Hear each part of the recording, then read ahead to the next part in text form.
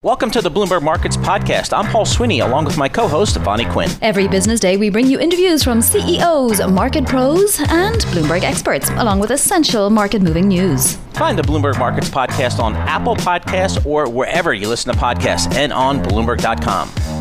Jonathan Farrow there, speaking with Larry Kudlow, Director of the National Economic Council, ending it with a nice little good luck, I suppose, to the incoming administration and people who will be in similar posts. And Paul, really, obviously, what we might have expected. Larry downplaying the weak parts of this report and playing up the stronger parts of this report. And no one is doubting that there are some, strength points to look at here. Yeah, exactly right. And I think we heard from Larry Kudlow there, acknowledging that this wave of coronavirus is impacting the economy, but trying to find some areas of strength in the economy, whether it's housing, whether it's consumer spending. It looks like the consumer is going to be spending here this holiday season here. But when you take a look at the labor market here, it remains very, very challenging. And I think a lot of the concerns from economists is how much of this is a little bit more on the permanent side versus temporary in terms of the joblessness. Well, let's ask somebody else who we haven't spoken to in a while and who we're delighted to have back. Carl Riccadonna joins us. What a lovely present for the end of the year. Carl is Chief US Economist, of course, for Bloomberg Economics. And Carl, it is fantastic to have you back, although I have to wonder what you're thinking coming back in this kind of environment with a job market that is very, very different from just a few months ago. Absolutely. Good morning to you both, and thanks for having me back on. I have to draw some real distinctions with what Larry Kudlow was suggesting, saying that in the interview he said that the jobs number was a wee bit below what was expected. 200,000 is a pretty big number. So the old expression, close enough for government work, I guess applies to the NEC chair.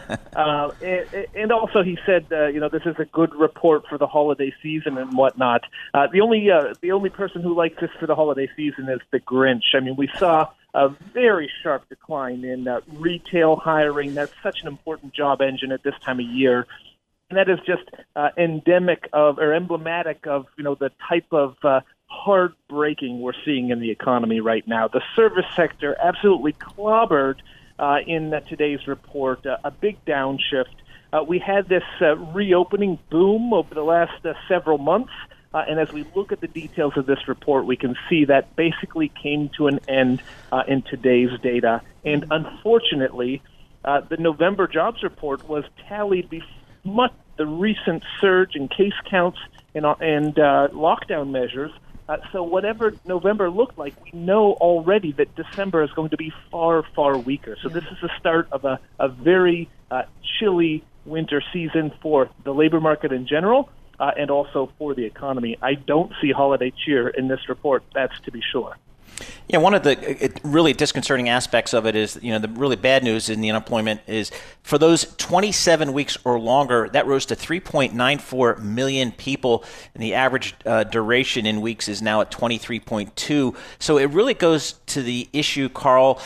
A lot of this unemployment, which maybe we initially thought might be temporary at the beginning of the pandemic, is looking more and more permanent, and that raises some big issues. Well, I do think that much of that unemployment is going to be temporary, but the temporary spell is going to last a lot longer. It's going to last until basically the spring thaw, until we've had a reopening of the economy and broad distribution of a vaccine. The alarming number there is that 26-week threshold, because as unemployed individuals start to approach the 26-week mark, then they start to drop out of state unemployment benefits. So there have been some extensions and some special programs, although those are due to expire for the most part at the end of this year, unless they get additional fiscal support from Congress and the White House. So there is a very real problem here that we're approaching an income cliff as those who are out of work are facing the expiration of benefits. And that will be a real drag on the economy at a time when really, as we look at our models, it's consumer spending that is doing all of the heavy lifting for the economy. So, Carl, we constantly have people on that are actually, talking up the economy and respected economists. I'm not just talking, money managers or what have you who are looking at the market itself continuing to go up, but very few people are actually sounding the alarm on an economic cliff. They're saying that the economy is bouncing back faster than we thought, that, there may be another short dip into recessionary territory, but really it's a K-shaped economy and it's only one part of the labour force or the economy that will feel the worst of this. Do you agree with those sentiments? I think the incessant rally in the equity market has created an inebriating haze over the economic outlook. Yeah. And so the reality is here that we are heading towards a second contraction in the economy. It could be starting in December. It most likely will be concentrated in the first quarter of the year. We are looking for a contraction. I know some other big shops are looking for economic contractions in the first quarter. So there's this optimism that, yes, a vaccine is coming, so eventually we'll be out of this muck, this swoon. But the real question for the more pressing question is how deep of a downturn we're going to have in the meantime while we wait for the vaccines to be broadly distributed, while we wait for economic stimulus to help the economy, and also for just the general reopening to happen in the spring. If we're talking about a 0.5 percentage point contraction in the first quarter, which is our current estimate, that's manageable and we can muddle through. But if things go poorly, and there's no guarantee that we'll have a perfect execution here, you could have a much deeper contraction, and that creates a whole additional slew of folks who can't pay rent and mortgages that are missed, and financial contraction and corporate bankruptcies. So, Carl, we saw Jonathan Ferro just minutes ago with Larry Kudlow trying to press Mr. Kudlow on stimulus and kind of where are we in stimulus and what's the White House perspective. Just from my listen, I didn't really get any sense that anything is imminent. What are you guys kind of discounting in your models as to the stimulus size, scope, and maybe timing? Well, the stimulus has to be put in place before the end of the year, or there's going to be a real problem with household finances, especially those of the unemployed. That's a big issue, but there's also additional problems for small businesses, which are the dominant engine of job growth, and also the issue that Larry Kudlow really didn't want to address was aid for states and municipalities. And it's easy to say, well, we should punish the blue states because they have underfunded pension plans and whatnot. Nonetheless, the fact of the matter is economic growth over the last several decades is driven by urban centers, by cities, the New Yorks, the Bostons, the Los Angeles. Those cities are we're moving towards a service sector, service-dominated economy, and it's all happening in the cities, in the tech centers, San Francisco, for example.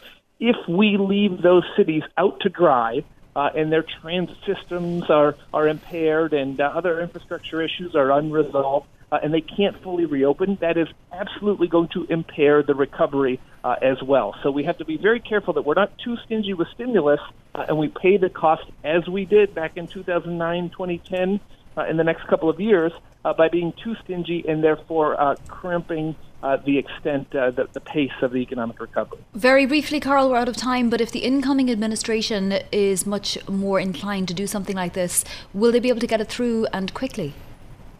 Well, I'll answer that question on January 5th when we know the results of the Georgia runoff elections. Yeah. If we're looking at split Congress, then it's going to be a very stingy stimulus, I fear. Isn't that really something else, Carl? Thank you. A dose of reality there from Carl Riccadonna, telling us that we're heading towards a second contraction. We just are, and that this inebriating haze is the market which keeps going higher, and we cannot let that impact what we think of the economic fundamentals, which are obvious, Paul.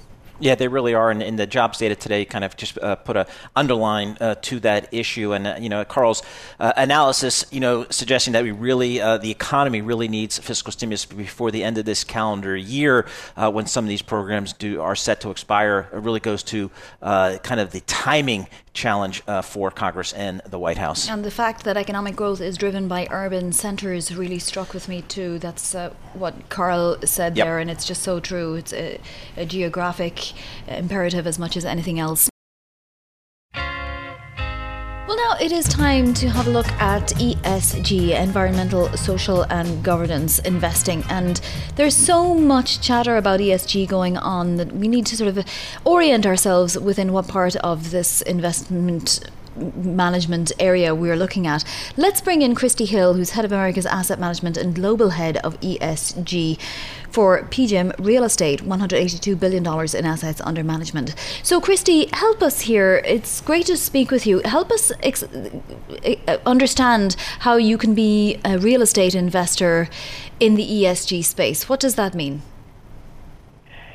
For us in real estate and ESG, it really is about, I would say, assessing the risks that we view through the ESG lens. So it's about thinking about climate change and understanding not just your impacts or the impacts of sea level rise, but really thinking thoughtfully about all of the impacts of climate change, physical, social, transitional, and understanding not only how they're going to impact insurance markets and how mass migration is going to be impacting our markets, or how evolving regulatory environments are going to change our environment. It's about understanding the impact on the real estate, but also understanding the financial impact on the real estate.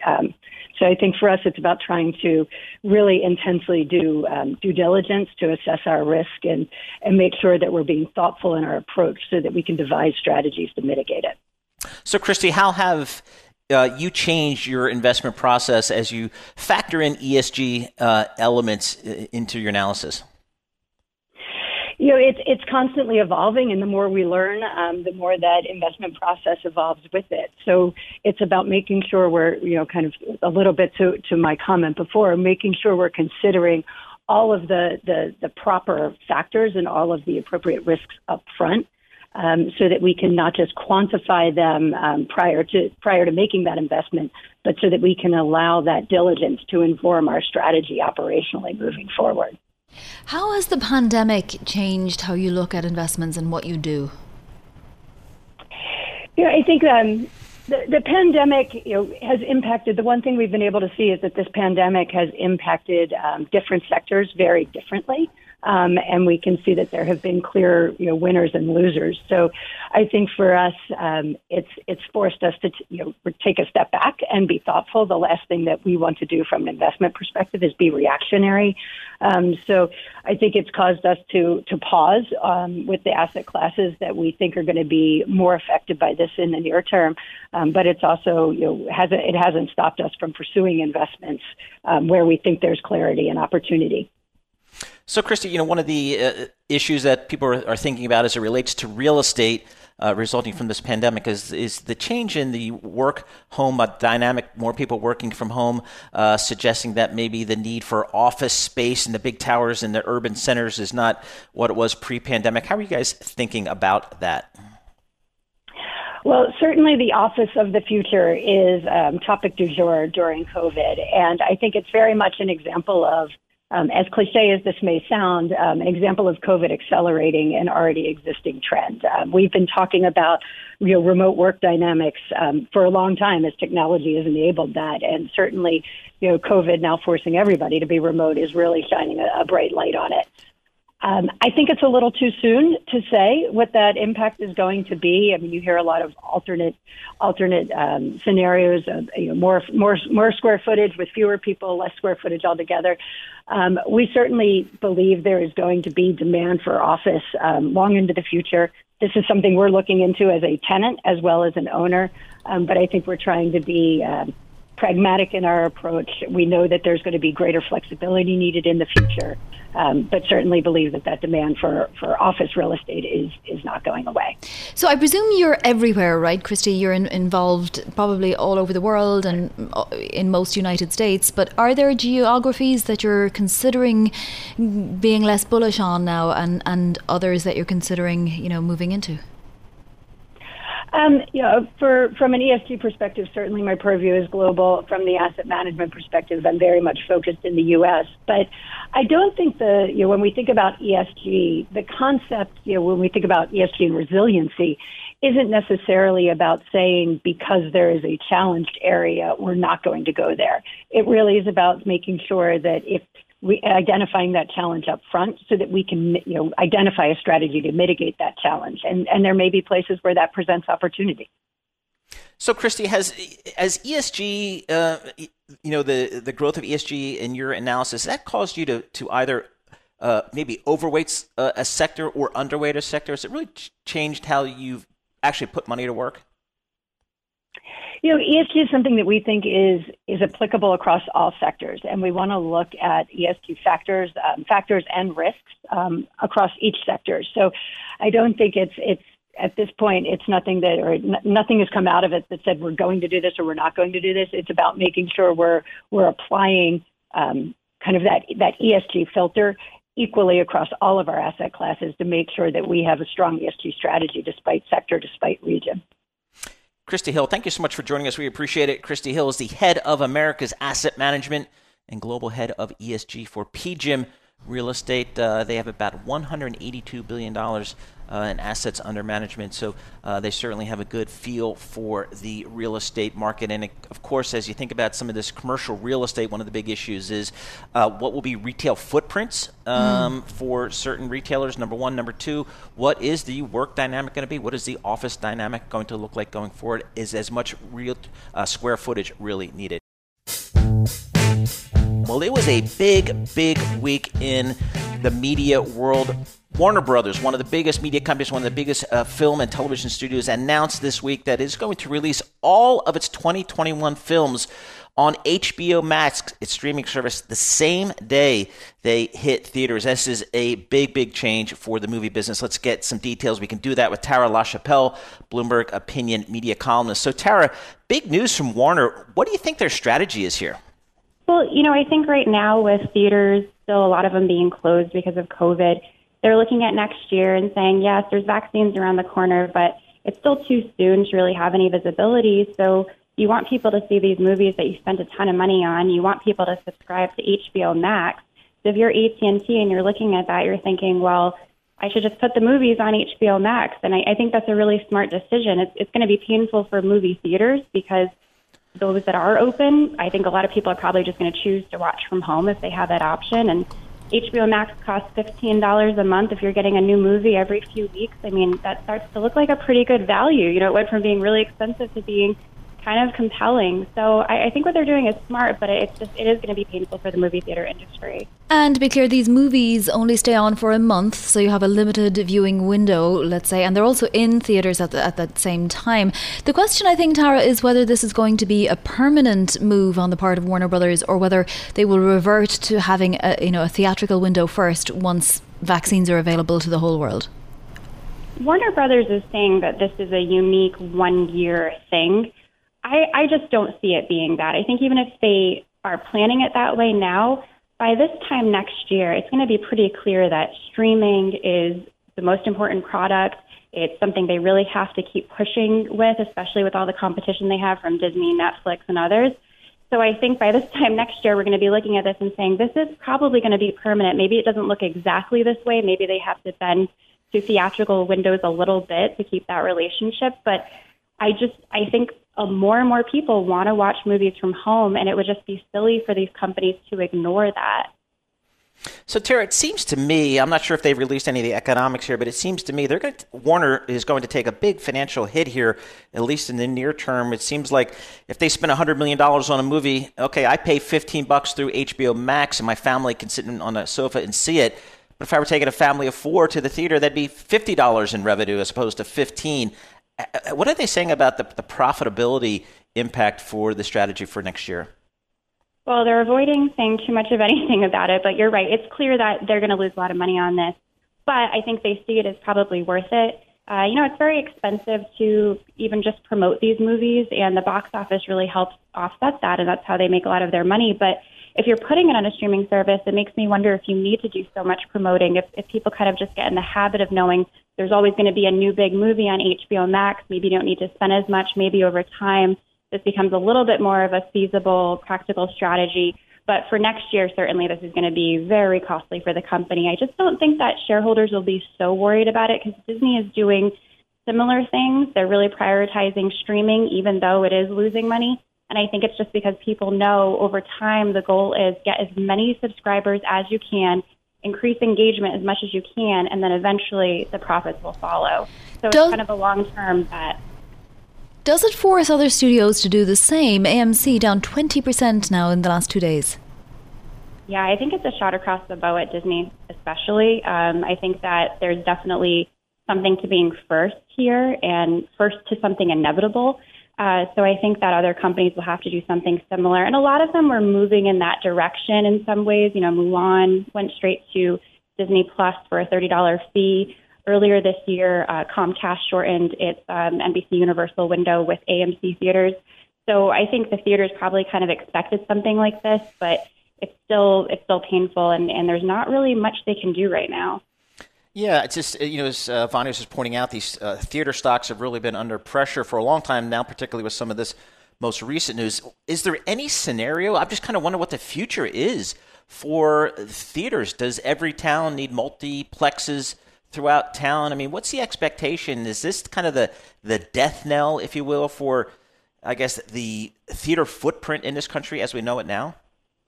Yeah, I think everyone kind of wants some sort of a decision made on that. Like, is this the end of theaters, or are they going to be fine? And I think it's somewhere in the middle. Like, it's not so black and white. It's that theaters probably, we don't need 40,000 screens around the country, 6,000 theaters. We don't need all of that.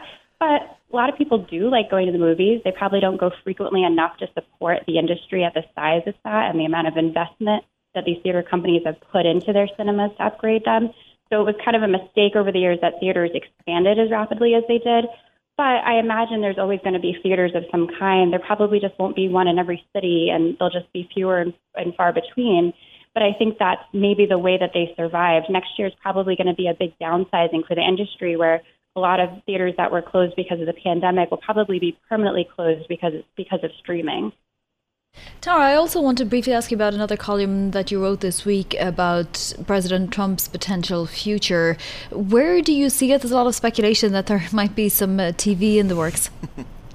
Oh, gosh, it's so fascinating, isn't it? They're saying Trump is looking at doing some sort of streaming service, a monthly subscription, a lot like Fox Nation, kind of sticking it to Fox, his new enemy. And it's hard to know what's going to happen with that, but I think what we're definitely seeing is some pressure on Fox News because, they were so aligned with Trump that with him telling his supporters now to ditch Fox and watch Newsmax or OAN or potentially some Trump TV service, that they need to kind of shift gears and figure out what their talking points are going to be. But as I noted this week, Fox is kind of protected because of their affiliate deals that they have with companies like Comcast and Charter that were only recently renewed, and those last multiple years. So they've kind of locked in their profits for now. But there's definitely this big headline risk that people are looking and saying, wow, Fox has competition for kind of the first time, and it's for real. Is there any sense, Tara, we've got about 30 seconds left, that Fox is concerned about this? Are they seeing erosion in the ratings? They're seeing a little bit. I mean, it's small in the grand scheme of things, but I think they've got to be concerned. You can't ignore that. And they definitely have to think about, what's their narrative now? We have a different president in office, different party. What do they talk about now if they can't talk about Trump?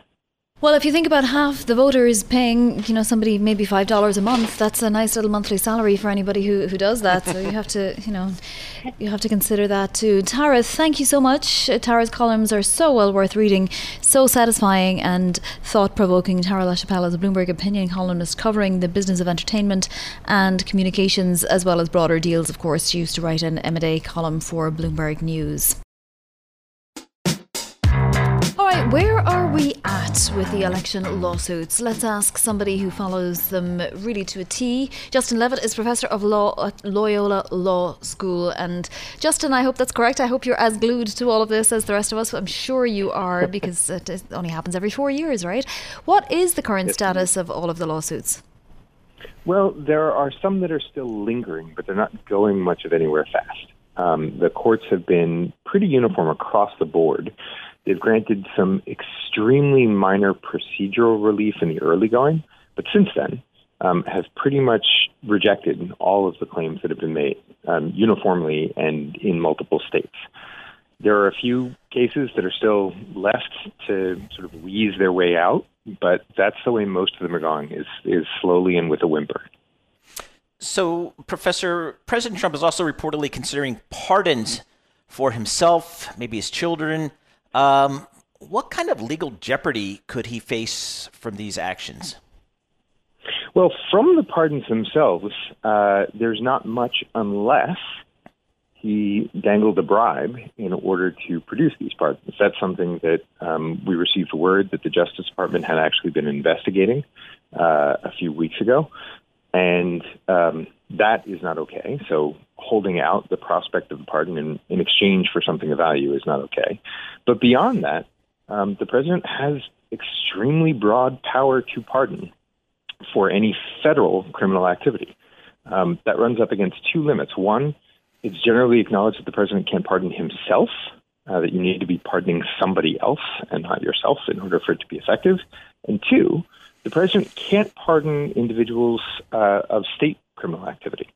There are a number of state investigations that we know of, including tax fraud and other business liability from before the president's time as president. And he can't, as president, get himself or others out of any trouble they may have run into with the states. What is your prediction for how it goes once, the president-elect is in office and the current president is not, even though Katie McEnany has just said that he's going to remain leader of the Republican Party? I mean, is it possible that after investigations and, presumably criminal proceedings, that a former president could actually go to prison? It's possible. It's exceedingly unlikely. There are reasons that it hasn't happened before. Of course, this president has found pleasure in breaking a lot of norms, and it would be ironic if that were among the norms that he would have broken.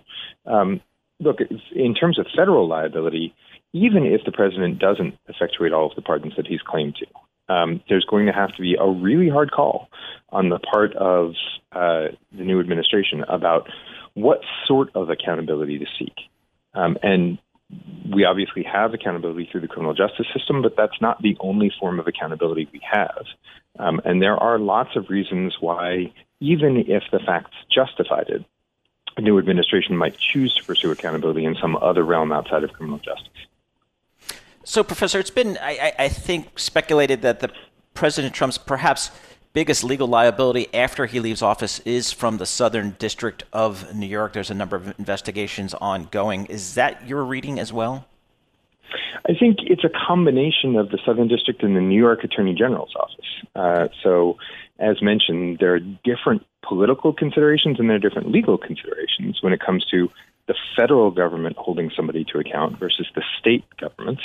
I'll note that the New York Attorney General's office has already very publicly come down on the Trump Organization charity, the Trump Foundation, and they have been looking into business dealings with the Trump Organization elsewhere as well.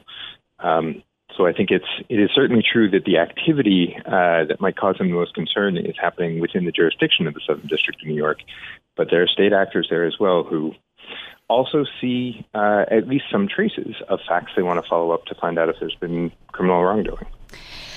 Professor, when this is all over and, in our memories, I don't just mean the last 4 years, but also maybe the next 8 or 12 years, will there be legal precedent that will have been created thanks to this period in time? Oh, no question. But even more important, I think, there will have been political or normative precedent. So some of the courts have issued opinions on what it is the president can or cannot do. They include opinions on what it is the president must or must not turn over when investigative agencies ask, and all of that will be precedent for the future.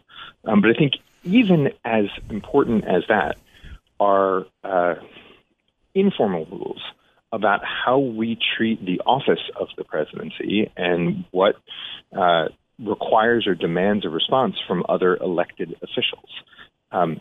And those I can see running one of two ways, either learning the lessons from the last 4 years that we like how we treated this and so should continue to treat further presidents who might break norms in a similar fashion, or something I actually suspect, more likely, that we'll see a backlash, that we'll realize that some of the ways in which norm breaking has been not only tolerated but encouraged in this presidency are more destructive long-term to the health of the country, and that we'll turn a page on this and sort of suggest, I would hope, never again. So, Professor, President Trump, I guess, has not conceded yet. What are the constitutional laws surrounding this transfer of power? Do we need him to technically concede? No. It's just that every president since the mid-19th century has, So we're not used to a president who doesn't concede. But in short, the president's not in control of whether he acknowledges a loss at all. The state and local governments count up the ballots. That's something that we've seen over the last couple of weeks that a lot of Americans are now more attuned to than ever. They announce final results. Governors or other executives of the state certify those results. The electors vote on December 14th in the Electoral College.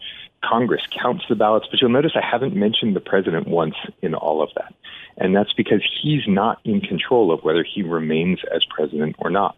If he chooses to concede, if he chooses not to concede, either way around, the other actors in the system who count the ballots that have been cast decide whether on January 20th at 12:01, President-elect Joe Biden will be sworn in. He will be. And if the president hasn't conceded by 12:01, then he better find a new address, because at 12:01, the Secret Service will establish the rule of the president-elect, and anybody who's not that person will be kindly asked to leave the White House. Very interesting. We will follow that clearly, of course. Justin Levitt, professor of law at the Loyola Law School, thank you so much for joining us, based in Los Angeles. So, again, Vani, the next 6 weeks here, be interesting to see, President-elect Biden continues to build out his cabinet and prepare for the transfer of power. So we will obviously watch that. Thanks for listening to the Bloomberg Markets podcast. You can subscribe and listen to interviews at Apple Podcasts or whatever podcast platform you prefer. I'm Vonnie Quinn. I'm on Twitter at Vonnie Quinn. And I'm Paul Sweeney. I'm on Twitter at PT Sweeney. Before the podcast, you can always catch us worldwide at Bloomberg Radio.